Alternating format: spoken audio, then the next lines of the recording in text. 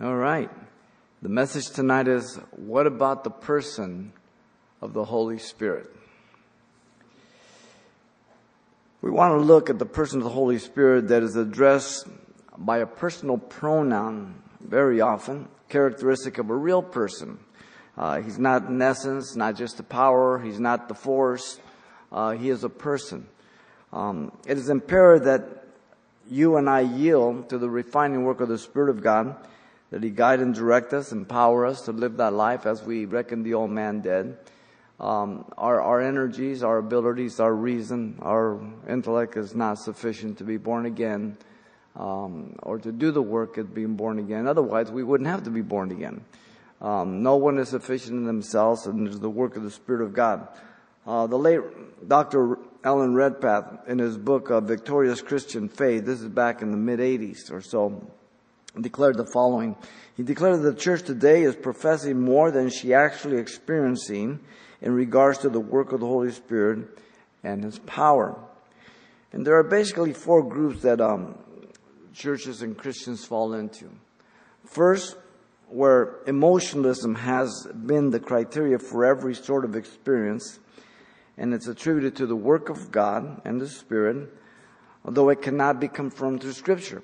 So there's a lot of emotionalism, a lot of experience, and everything that happens they attribute to God, and so many times it's so contrary to the Scriptures, or so off the wall from the Scriptures.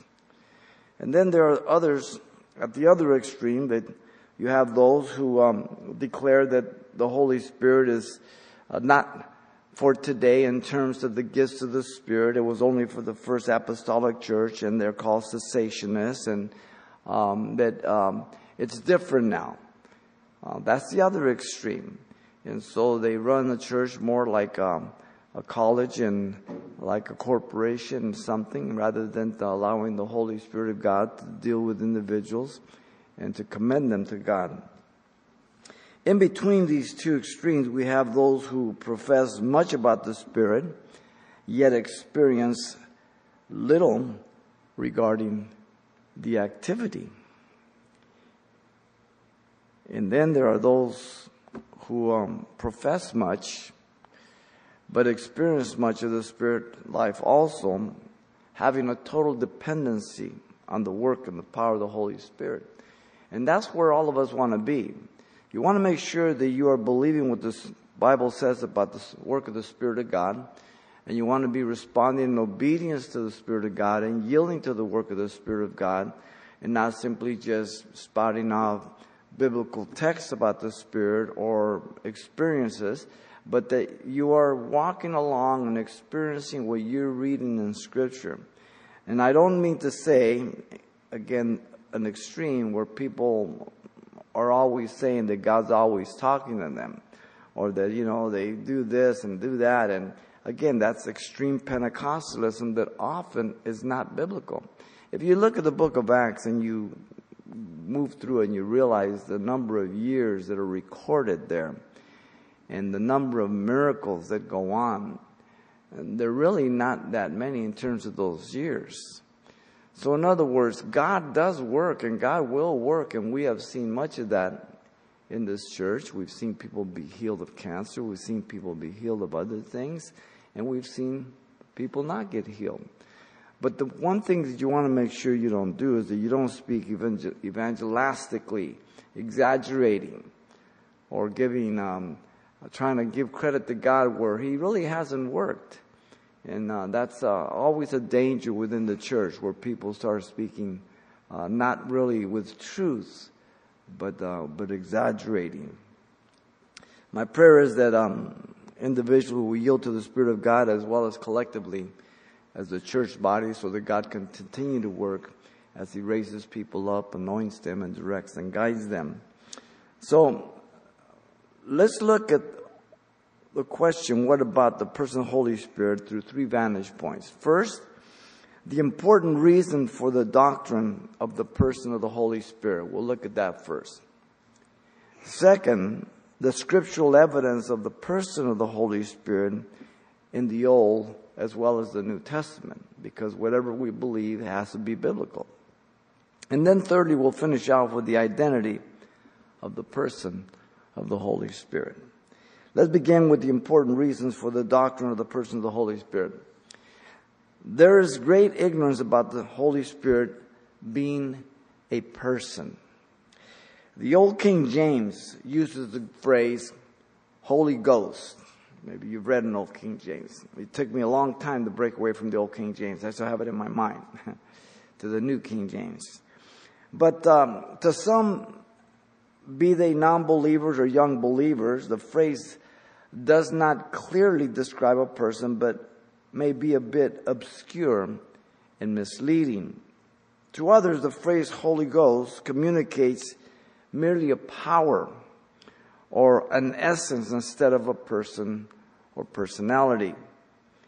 The Apostles' Creed for centuries has brought many services to a close by the often repeated creed. Listen carefully.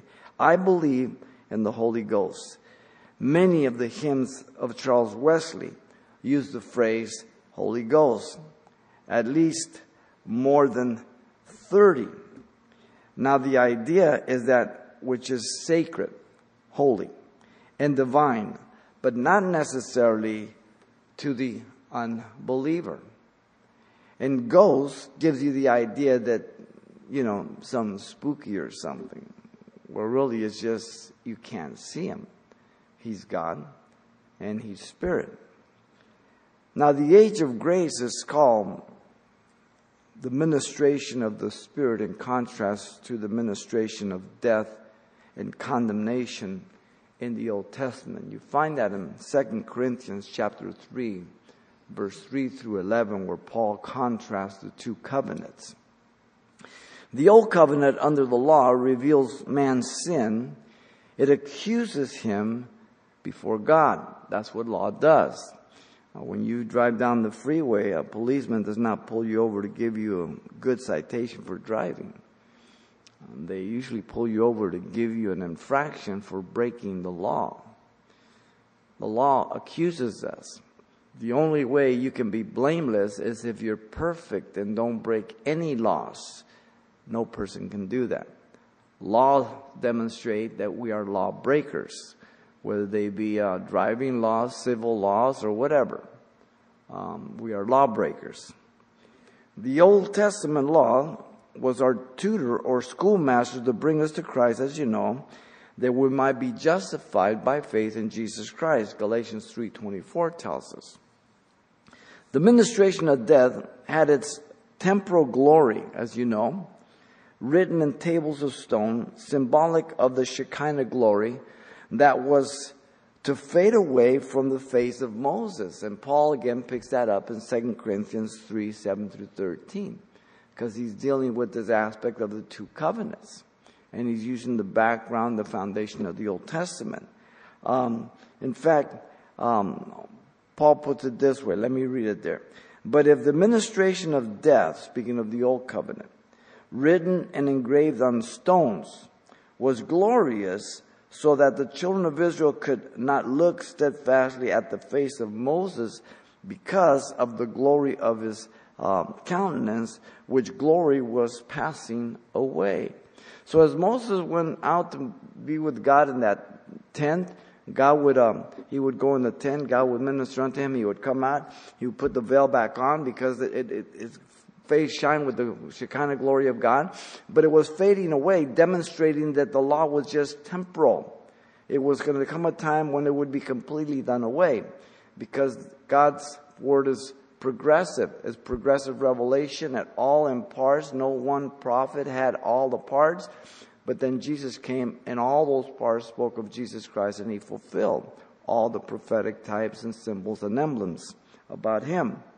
Now the ministration of the Spirit written in tablets of flesh, that is our heart, which is the new covenant surpassing the old glory, the ministry of the Spirit being more glorious. Once again, Paul in 2 Corinthians chapter 3, 9 through 11 says, for if the ministry of condemnation, the Old Testament, had glory, the ministry of righteousness exceeds much more in glory. For even what was made glorious had no glory in this respect, because the glory that excels. For if what is passing away was glorious, what remains is much more glorious. In other words, you can't, one led to the other, and one pointed to the other, but one was the complete and ultimate glory of that glory in part that was demonstrating forward. And so, though they're both glorious and they have their place, the ministry of the Spirit in our hearts is much more glorious, and it has a greater aspect of God's covenant. Now, the Holy Spirit is worthy of worship and adoration, being deity, and not just, again, an essence. In 2 Corinthians 13:14, the Apostle Paul closes his epistle to the Corinthians with a doxology ascribed to the Trinity. It says, the grace of our Lord Jesus Christ, the second person of the Trinity, and the love of God, the first person of the Trinity, and the communion of the Holy Spirit, the third person of the Trinity. And it applies to all three. Be with you all. Amen. All three persons in their respective roles in the Holy Trinity. All three are God. God the Father, God the Son, God the Holy Spirit. The Father sent the Son sent the Holy Spirit. The Son came to speak, tell us about the Father. The Spirit has come to tell us about the Son. The Spirit never speaks about himself. Always about the Son. He's the silent witness of the Son. Now, the person of the Holy Spirit is found throughout the Old Testament, but he is not identified as the third person of the Trinity as clear as after the incarnation of God through Jesus Christ. In Genesis 1:2, he is called the Spirit of God. In Psalm 139:7, he's called Thy Spirit. In Isaiah 44:3, he's called My Spirit, capital M, God. In Isaiah 48:16, he is called His Spirit, capital H, His, God. He is called only 3 times the Holy Spirit in Psalm 51:11, Isaiah 63:10, and 11. That's the Old Testament. Now, the Holy Spirit is the source of life and power, the agent of the church, till Jesus comes for his church. Luke puts it this way in Acts 1:8. But you shall receive power, Jesus speaking, when the Holy Spirit has come upon you, and you shall be witnesses to me in Jerusalem, all Judea, Samaria, and the ends of the earth. Jesus was with the apostles for 40 days, and then he left, and he said, I will return the same way. And during those last 10 days, the 50 days of Pentecost, the Spirit of God was sent to the church, and the church was birthed at Pentecost. The law was given to Moses 50 days after the Exodus. The Holy Spirit was given 50 days after the resurrection of Jesus Christ. All those are tithes and prophetic fulfillment in the future. Luke again tells us in Acts 2:1-4, he says, when the day of Pentecost was fully come, they were all with one accord in one place, and suddenly there came a sound from heaven, as of a rushing mighty wind, and it filled the whole house where they were sitting. Then there appeared to them divided tongues as of fire, and one sat upon each of them, and they were all filled with the Holy Spirit, and began to speak with other tongues as the Spirit gave them utterance or the ability. Now, there never was any other commission from Jesus or the Father to replace the person of the Holy Spirit. The Father sent the Son left and sent the Holy Spirit. So the Holy Spirit is the one who illuminates, guides us, speaks to us. We'll be looking at some of the things Jesus said about the Holy Spirit. He's the person. He's not in it. He's not in essence. He's the person, the third person of the Trinity. Now, the ability to speak in tongues and that's one of the gifts of the Spirit of God. You don't have to freak out. You don't have to worry about it. Not everybody speaks in tongues. Not everybody has the same gift. God gives the gifts severally as He wills, but all the gifts are to be manifested decent and in order according to the Spirit and the Word of God. Often the gifts of the Spirit are manifested in some type of circus-type atmosphere without any real order, and there's a lot of chaos that goes along, and that is not of God.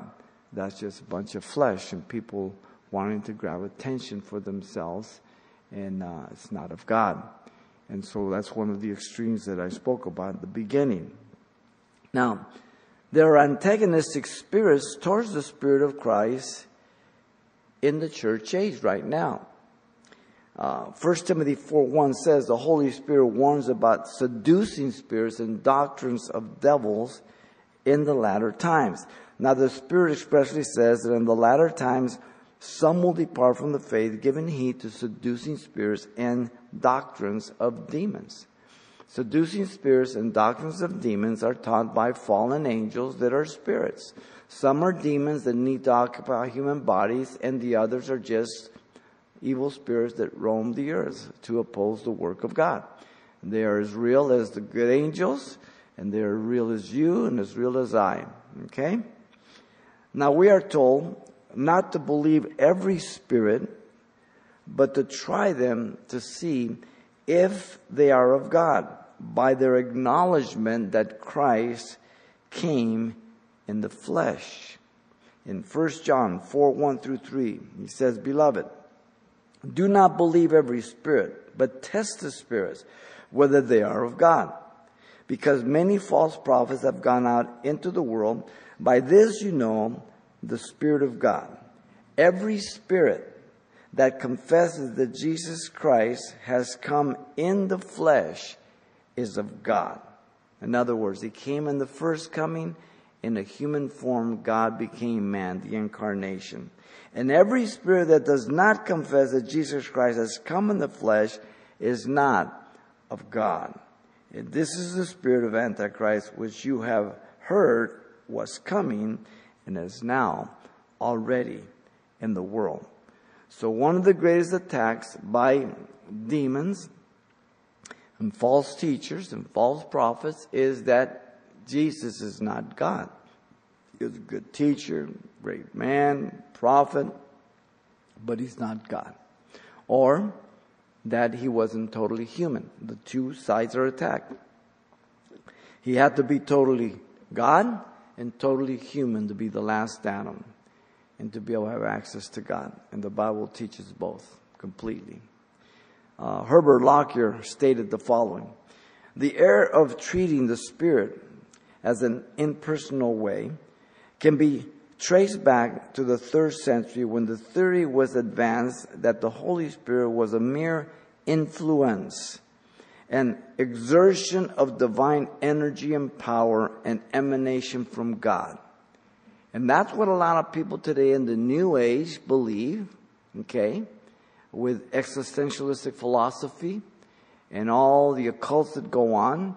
A lot of the emergent church gets into Richard Foster's celebration of discipline, emptying your mind. That's yoga. Okay? That's not biblical, but it works its way into the church. Okay? So you've got a lot of stuff going on in many churches that is not biblical. It's New Age in many different ways. Okay? So each believer is responsible to study God's Word to see what it teaches about the person of the Holy Spirit and compare it to what men say. Acts 17:11, we are to be like the Bereans, more noble than the Thessalonians, and that they search the Scriptures daily to find out if those things are so. That's why we study. That's why we look to the Word. That's why we go verse by verse, chapter by chapter. That's why we hit series like we're doing right now, so that you can grow and mature and examine for yourselves the Scriptures. Each believer is to know that the Holy Spirit is called the Spirit of grace. Hebrews 10:29. the Spirit of grace. He is the silent representative of Jesus Christ. He points us to Christ. He does the work of Christ.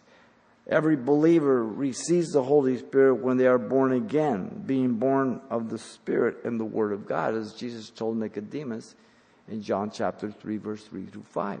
You must be born again of the water and of the Spirit. The word water there, he uses as the Word of God. First, in John 15:3, he tells his disciples, you are cleansed by the words I have spoken unto you. Ephesians 5:26, he'll present himself a bride without spot, wrinkle, any such thing, by the washing of the water by the word. Okay? You're born again by hearing the word of God. Faith comes by hearing, hearing by the word of God. Romans 10:17. And it's the Spirit of God that brings the conviction, brings the illumination, and then he respects your choice whether you want to be born again or not. And if you call on his name, then he will begin the regenerating process in your heart and make you a child of God. So every sort of spirit is being consulted today in our society, from the common person to the professionals, under the guise of wisdom and openness of mind, through tolerance and acceptance of diversity and political correctness, evidence of willfully rejecting God. The book of Romans chapter 1 verse 21 to 22, he speaks about all the corruption through the whole chapter. It says, professing themselves to be wise, they became fools, because they create God in their own image, after their own likeness.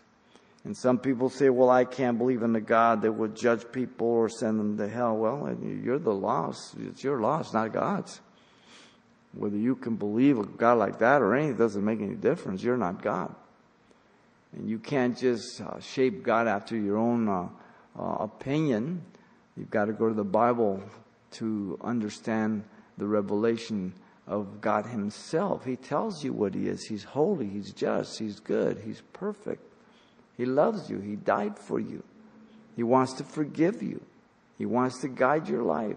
He wants to give you strength that you don't have to live and to make the right decisions. So the will of God is revealed in the Word of God. Very important. So every one of us need to present our body in living sacrifice. It says in Romans 1:21-22, because though they knew God, they did not glorify him as God, nor were thankful, but became futile in their minds or thoughts, and their foolish hearts were darkened. Professing themselves to be wise, they became fools. And so there's that danger all the time for people to lean to their own understanding. So these are some important reasons for the doctrine of the person of the Holy Spirit. Secondly, we have the scriptural evidence of the Holy Spirit in the Old Testament as well as the New. The scriptural evidence for the Holy Spirit in the Old Testament first. The book of Genesis allows us to see the person of the Holy Spirit as co-creator. In Genesis 1:2 it says, and the Spirit of God moved or brooded, hovered upon the face of the waters. By his Spirit he adorns the heavens, Job 26:13 says. The Holy Spirit is the giver of life in the creation of man. In Genesis 1:27 and 28, so God created man in his own image, in the image of God, and formed man of the dust of the ground. And listen, and he breathed into his nostrils the breath of life, and man became a living soul. It's the Spirit of God that gives us life. It is very clear. Job 33:4 says, the Spirit of God has made me, and the breath of the Almighty gives me life. Very clear. You didn't come out of monkey. You didn't evolve from a little pollywog. You're creating the image and likeness of God by his Spirit. The book of Exodus tells us God filled Bezalel and Aholiab with the Spirit to perform all manner of workmanship for the tabernacle. We were just going over this in our Wednesday morning study up in the cafeteria, the coffee house. We're there in the book of Exodus going through the tabernacle.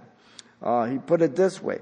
And I have filled him with the Spirit of God in wisdom and understanding, knowledge, and all manner of workmanship, to design artistic works, to work in gold, silver, and bronze, and cutting jewels, and setting, and carving wood, and to work in all manner of workmanship, in Exodus 31, 3 through 5. God gave these special craftsmanship to these men to do the work and the workmanship of the tabernacle. He didn't have it in themselves. God anointed and directed and empowered them and gave them the ability. In Exodus 35, 34 through 35, he says, and he has put in his heart the ability to teach, both in him and Aholiab, the son of Amishamac, the tribe of Dan.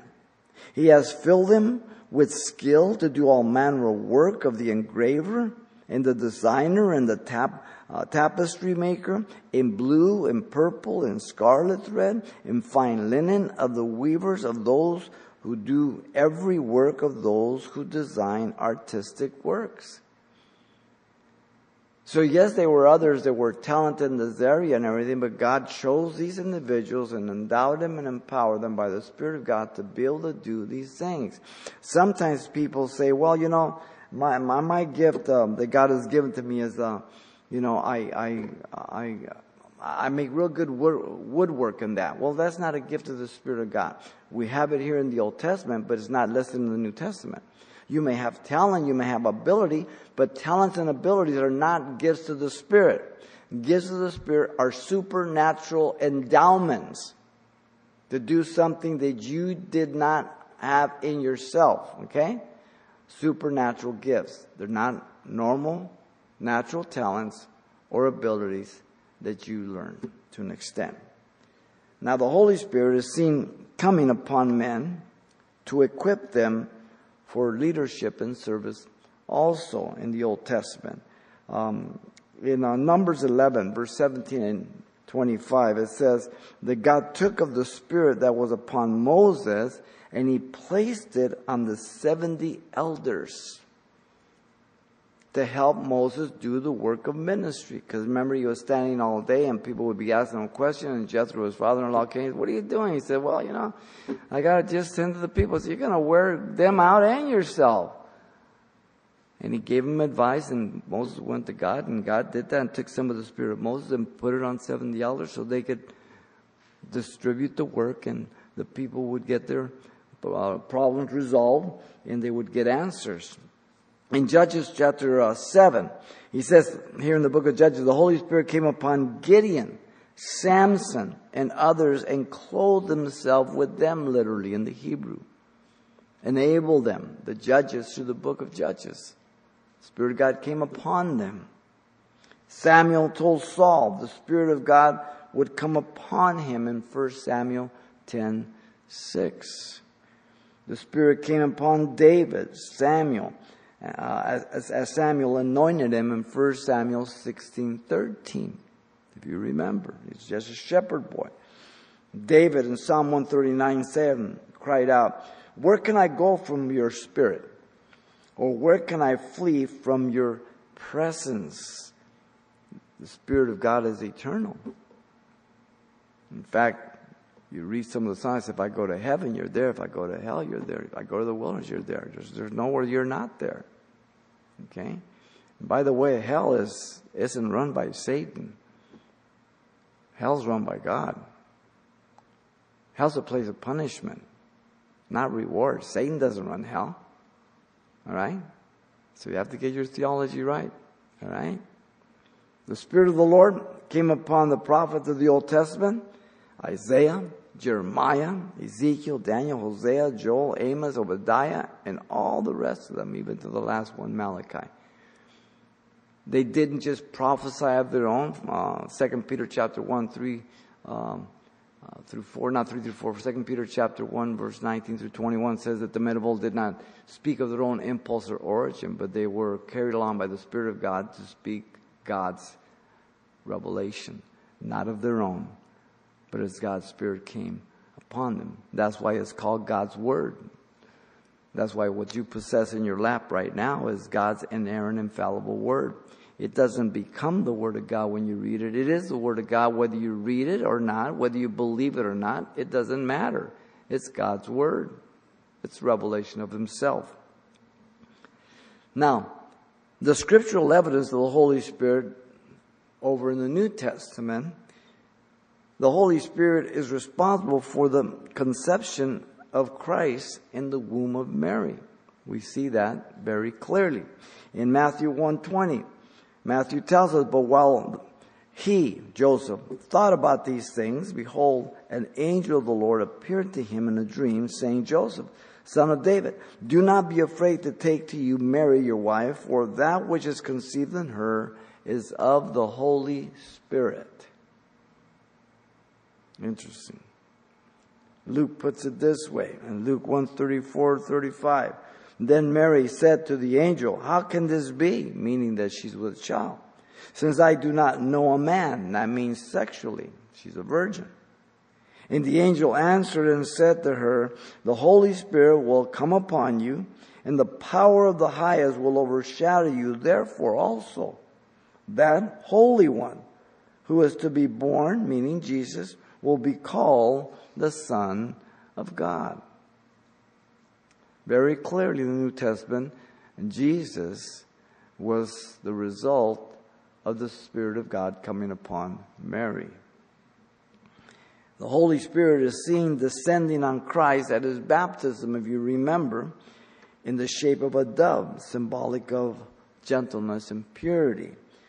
It says, when He had been baptized, Jesus came up immediately from the water, and behold, the heavens were opened to Him, and He saw the Spirit of God descending like a dove and alighted upon Him. Matthew 3:16. So you have the Son going into the water, you have the Spirit descending on the Son, and you have the Father saying, this is my beloved Son in whom I am well pleased. Hear Him. The Trinity. All there. Luke 3:22, and the Holy Spirit descended in bodily form like a dove upon Him, and a voice came from heaven which said, you are my beloved Son, in you I am well pleased. John 1:33 says that God told Him that the descending of the Spirit was a sign to identify the Messiah, because John didn't know. It's hard for us to understand that when they're cousins, they're 6 months apart. Their moms knew each other, they're cousins, but nevertheless, God gave them that sign, the one who the Spirit descends upon. He's the one.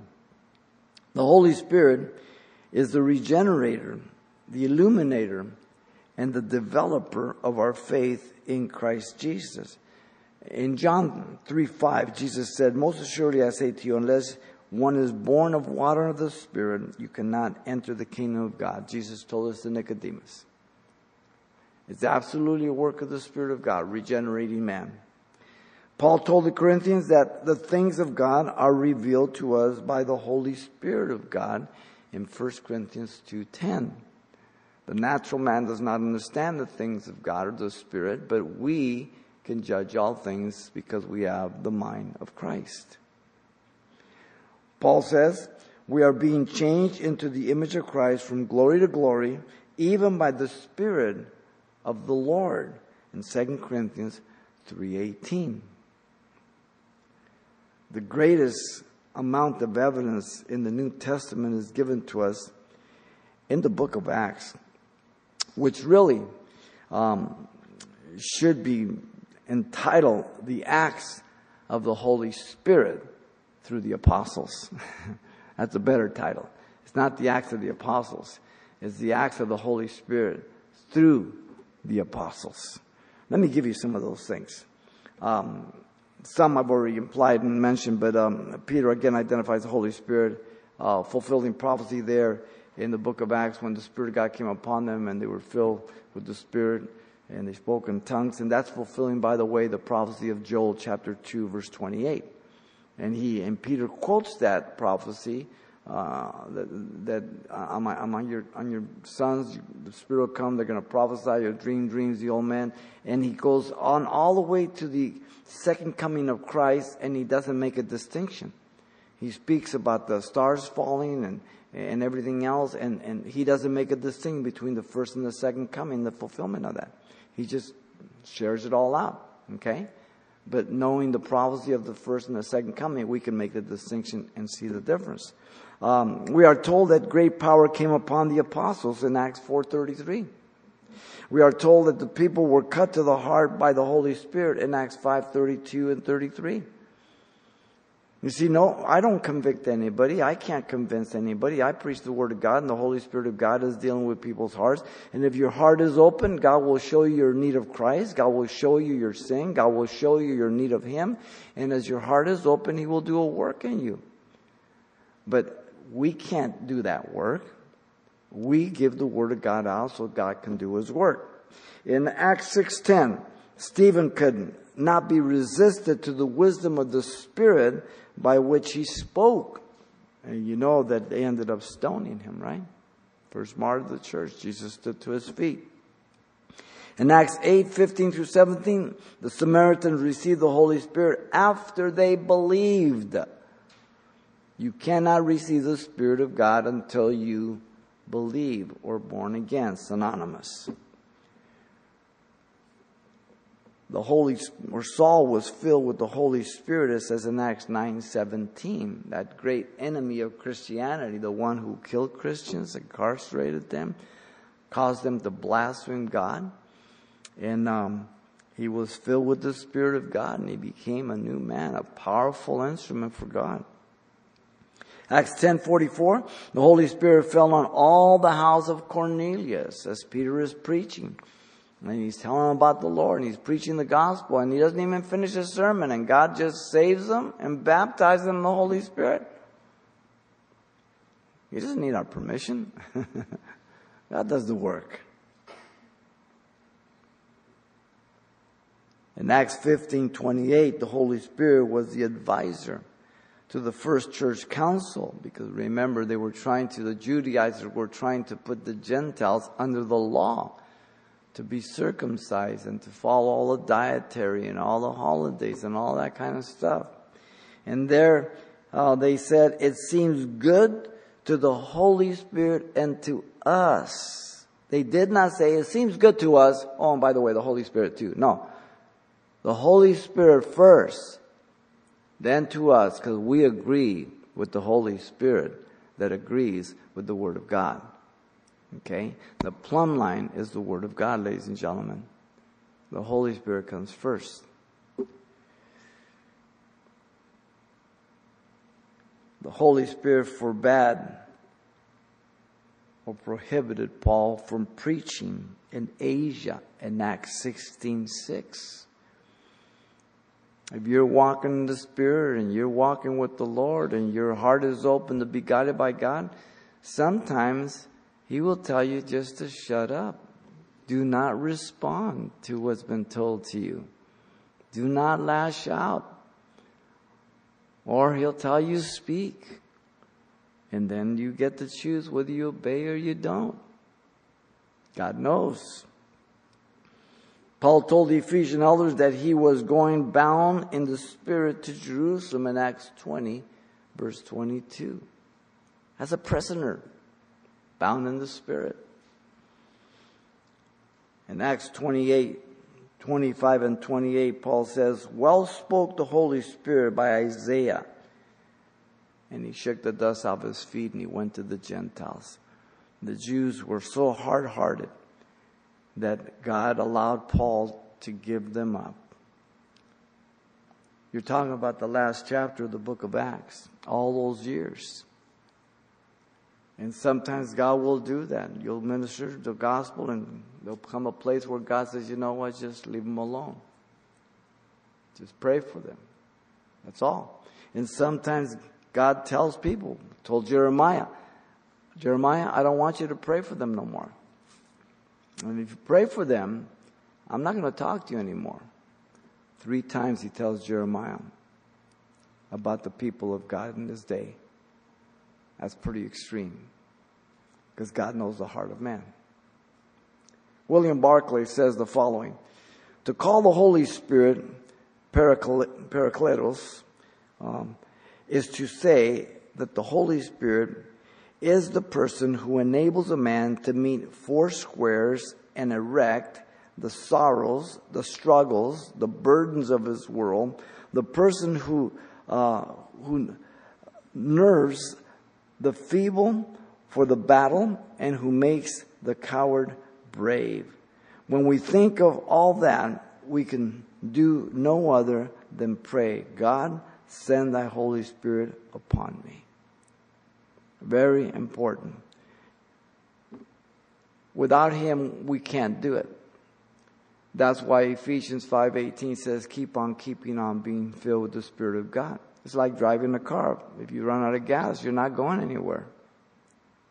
You got to make sure you have gas, right? It's the same thing. You got to make sure you're walking in the Spirit. You're being filled with the Spirit of God. The person of the Holy Spirit is the one who is responsible for the life of Christ and the believer. We cannot do it ourselves. Galatians 3:3 says this. He says, are you so foolish, having begun the Spirit? Are you now being made perfect in the flesh? If you were not born again through the flesh, but through the Spirit of God, are you going to continue now in the flesh, switch back? Of course not. You just get yourself in trouble like you did before. Paul's death affirmation, listen to him in Galatians 2:20.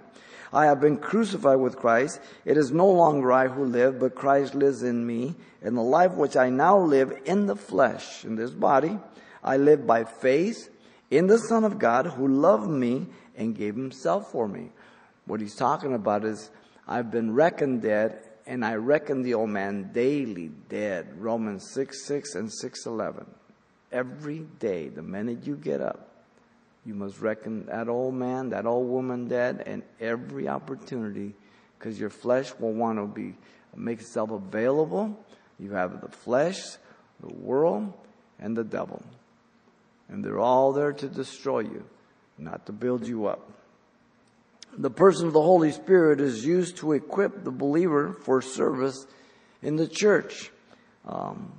Talents and abilities just will not do. You know, sometimes you see a very talented athlete has great abilities, be in baseball, basketball, whatever it is. And because they're so much better than everybody else, they're so talented, they become lazy. They never really refine or push to their limit because they settle where they're at. Talent and ability is not enough. And the same with us. Talent and ability will never do. We need to depend on God's enabling through the Spirit of God. Romans 12:3 says, for I say, through the grace given to me, to everyone who is among you, not to think of himself more highly than he ought to think, but to think soberly, as God has dealt to each one a measure of faith. So, once again, God is the one who directs and guides us. We don't compare ourselves among ourselves lest we be unwise. We're all different parts of the body. You cannot compare your little finger to your little toe. They're both little, but one's a finger, the other one's a toe. One's on your hand, the other one's on a foot. All right? That illustration is given in the Bible so that we would understand it. So everybody in the church is different. We're not here to compete. We're not here to compare. We're here to pray that you seek the Lord, yield and obey to the Lord to be all that he wants you to be and to do what he's enabled you to do through the gifts of the Spirit of God for the edification of the body and for the glory of God. Very important.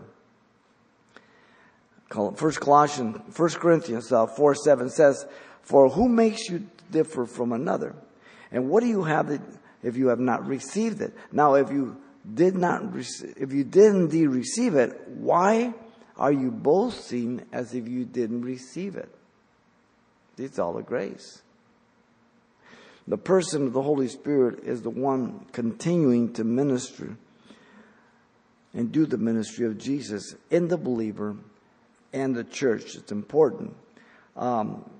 the 7 churches of the book of Revelation, as you know, when we study them, are addressed by the Holy Spirit. It says, "He who has an ear, let him hear what the Spirit says to the churches." Chapter 2, chapter 3, 7 churches.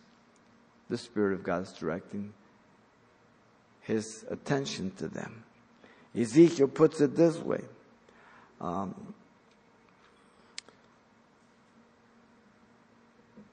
Zechariah. He says, "So he answered and said to me, this is the word of the Lord, Zerubbabel, not by might, nor by power, but by my Spirit, says the Lord of hosts." The Lord of hosts is the captain of the armies of heaven. Not by might, not by power, but by my Spirit. And the context of that is during the building of the second temple, after the Babylonian captivity. God enabled them to do that. So the scriptural evidence of the Holy Spirit in the Old Testament and New Testament is overwhelming. These are just some examples, so you can see that it's the whole Bible. Don't say, "Well, I don't really like the Old Testament." No, it's the foundation. You like your house where you live? It's like you saying, "Well, I like the house, but I don't like the foundation." If your foundation is not there, you don't have no house. It falls apart. The Old Testament is the foundation for the New, completely. Third and last, let's look at the identity of the person of the Holy Spirit. In Matthew 28:16 through 20, the position of the Holy Spirit is the third member of the Trinity, third in order of submission, and not in quality, because He is God. He is part of the baptismal formula in there, Matthew 28:16 through 20. He is included in the benediction of the Corinthians, as we saw in 2 Corinthians 13:14. He possesses the same attributes of the Father and the Son. In fact, He is called the Eternal Spirit in Hebrews 9:14. Eternal Spirit. He is omnipotent, all-powerful. He's omnipresent. He's everywhere at the same time. He's omniscient. He knows everything. Just like the Father, just like the Son. Now, the Holy Spirit is just like Jesus, who came to be the representative of the Father. The Holy Spirit is the representative of Jesus and not of Himself. Let me give you the words of Jesus. In John 16:13, He is called the Spirit of truth. Jesus said, "I am the truth." He will guide you into all truth. Jesus came to guide man into all truth about God. John 16:13. He will not speak of His own self, but of Christ, just as Jesus spoke not of Himself, but of the Father. In John 16:13. He will tell us of things to come, as Jesus told of the Father's plan and will that He wanted to bring about. In John 16:13 again. He will not glorify Himself, but Christ, even as Christ glorified not Himself, but the Father. In John 16:14. Jesus said this, "But when the Holy Spirit, or the Helper, comes, whom I shall send to you from my Father, the Spirit of truth who proceeds from the Father, He will testify of me." John 15:26. The Holy Spirit is the agent who came alongside the church, and that she not be an orphan or the individual Christian. Once again, John 14:16, 18, and 15:26. Let me give you some of those. In John 14:16, John writes about the Holy Spirit and says, "And I will pray the Father," this is Jesus speaking, "and He shall give you another Comforter," or Parakaleo, one to come alongside, "that He may abide with you forever." The word "another" expresses a numerical difference, but denoting another of the same sort, according to Vine's dictionary. So in other words, the same quality, the same source, deity, but two distinct persons. A very specific word. The Comforter, again, Paracletus, is made up of two words. It's found 4 times there in John 14:16, 26, 15:26, and 16:7. We've gone over this many times. Para alongside, kaleo to call. Okay, you get paralegal, parallel parking, all the same root word, para. Okay, the person of the Holy Spirit is a comforter, the one who comes alongside to help us do the work in our lives as an advocate, a lawyer for the defense that makes intercession for us. 1 John 2:2. My little children, I write these things that you do not practice sin. But if you stumble, you have Jesus Christ the righteous to make intercession for you, the first verse says. And he is the propitiation for our sins, not ours alone, but the whole world, the second verse of 1 John 2:2. And so he is the intercessor, 1 Timothy 2:5, the go-between, the lawyer for us. He will guide you and be with us and abide with us forever, John 14:6. The promise of abiding forever is in contrast to Jesus leaving since his ministry was fulfilled. The Holy Spirit is permanent for the age of the Spirit and grace. This is the context. So when Jesus says, it is necessary that I leave, and he will be with you forever, it's in contrast to, I came for so many years, I'm leaving. He's coming, he's never leaving. That's the context. Okay? Very important. This passage is used often by Calvinists for eternal security, completely out of context. The context is just what I told you, and you can read it for yourself. Now, in John 14:18, I will not leave you orphans, I will come to you. The word orphans means bereaved or parentless. In other words, he comes to complete you, to come alongside you, to empower you, to direct, to guide. The idea is one of being comfortless alone. When someone's all alone, the Bible says two is better than one. If one falls, the other one will pick them up. If you're cold, two can lay together and get some body heat, right? It's always, two is better than one, always. Always. The believer has been adopted as a son and a daughter in Romans 8:15, Ephesians 1:5. We're children of God. The Holy Spirit is the one who is to come upon the believer continuously. In John 7:37-39, the last day of the great feast, when water was not brought forth from the pool of Siloam, that day Jesus stood to his feet, and Jesus spoke of the future time after his glorification when the Holy Spirit would be given without measure. He says, out of your innermost being shall gush torrents of living water. This is what the Spirit of God does to your life and mine. If you walk with God for many years, you know what I'm talking about. If you're married, you definitely know what I'm talking about.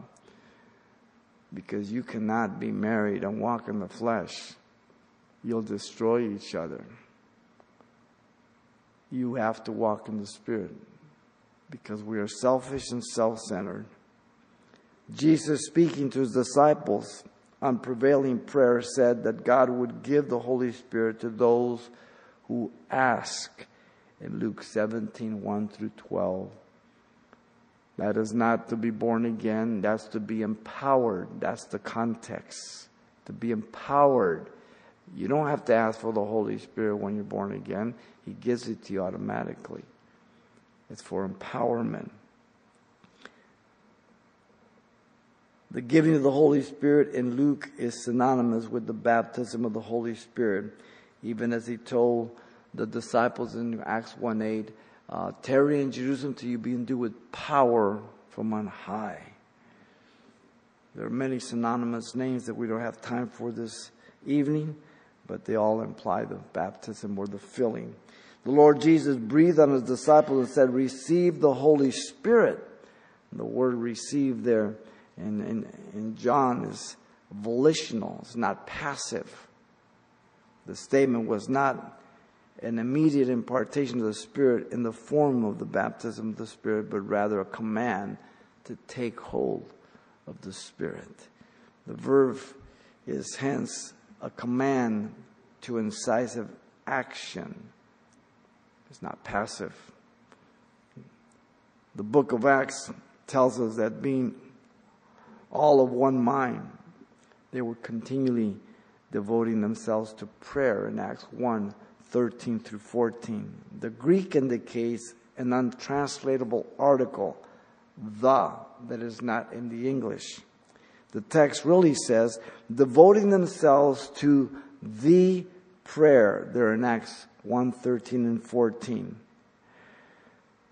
What prayer? Could it be the one Jesus told them in Luke's gospel and the one for the baptism of the Spirit? I think so. I don't think that there is room for any other interpretation in view of what took place at Pentecost. They were waiting, praying for the empowerment of the Spirit of God. They were praying to Jesus, not to Mary. Mary was praying to Jesus. She was there. John said, there is one among you who's baptized with the Holy Spirit. John 1:33. Talking about Jesus.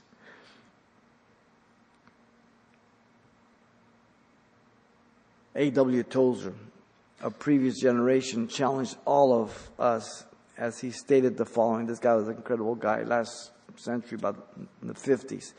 Quote, that every Christian can be and should be filled with the Holy Spirit would hardly seem to be a matter of debate among Christians. Yet some will argue that the Holy Spirit is not for plain Christians, but for ministers and missionaries only. Others hold that the measure of the Spirit received at regeneration is identical with that received by the disciples at Pentecost. A few will express a liquid hope that someday they may be filled. I want here boldly to assert that it is my happy belief that every Christian can be and have a copious outpouring of the Holy Spirit in the measure far beyond that received at conversion. Amen. I agree with him. So the person of the Holy Spirit, being the third person of the Godhead, is called God by Peter when he told Ananias, you have not lied unto man, but unto God, the Holy Spirit, in Acts 5:3 through 4. The person of the Holy Spirit never says anything contrary or in addition to God's word. Jesus said he speaks only of him and his word in John 16:13. He says, however, when the Spirit of truth he comes, he will guide you into all truth, for he will not speak of his own authority, but whatever he hears, he will speak, and he will tell you things to come. The Holy Spirit spoke and directed the affairs of the church, calling men out by name. Acts 13:2. As they ministered to the Lord and fasted, the Holy Spirit said, now separate unto me Barnabas and Saul for the work to which I have called them. Every believer needs to be filled daily with the Holy Spirit to be empowered to please God. It cannot happen any other way, ladies and gentlemen. It just cannot. And so the identity of the person of the Holy Spirit is the third member of the Godhead. So, to the question, what about the person of the Holy Spirit? We get our answers again from the Word of God through these three vantage points. The important reasons for the doctrine of the Holy Spirit about the person, we get it from the Scriptures. The scriptural evidence of the person of the Holy Spirit in the Old Testament and New Testament can be clearly confirmed. And the identity of the person of the Holy Spirit can only be one. He is God, like the other two persons of the Godhead. And so it's important that we get our answers from the Bible and not from our own opinions. Let's pray. Father, thank you for your grace, your love, and goodness. We thank you for tonight. We pray you continue to teach us, and we thank you for those that are listening over the internet and the radio out in the world. Lord, someone doesn't know you, Lord, you will speak to their hearts. And if you're out there, if you don't know Jesus and you've never been born again, the Spirit of God would have you to pay heed to the illumination, the conviction that He gives you, and that you would call on His name, that He may forgive you, that He may make you a child of God, by grace through faith to save you right now, calling upon Him. Real simple. This is your prayer to Him if you want to be born again. Father, I come to you in Jesus' name. I ask you to forgive me, Lord, for all my sins. Lord, baptize me with your Spirit. I accept you as my Lord and Savior. In Jesus' name I pray. Amen.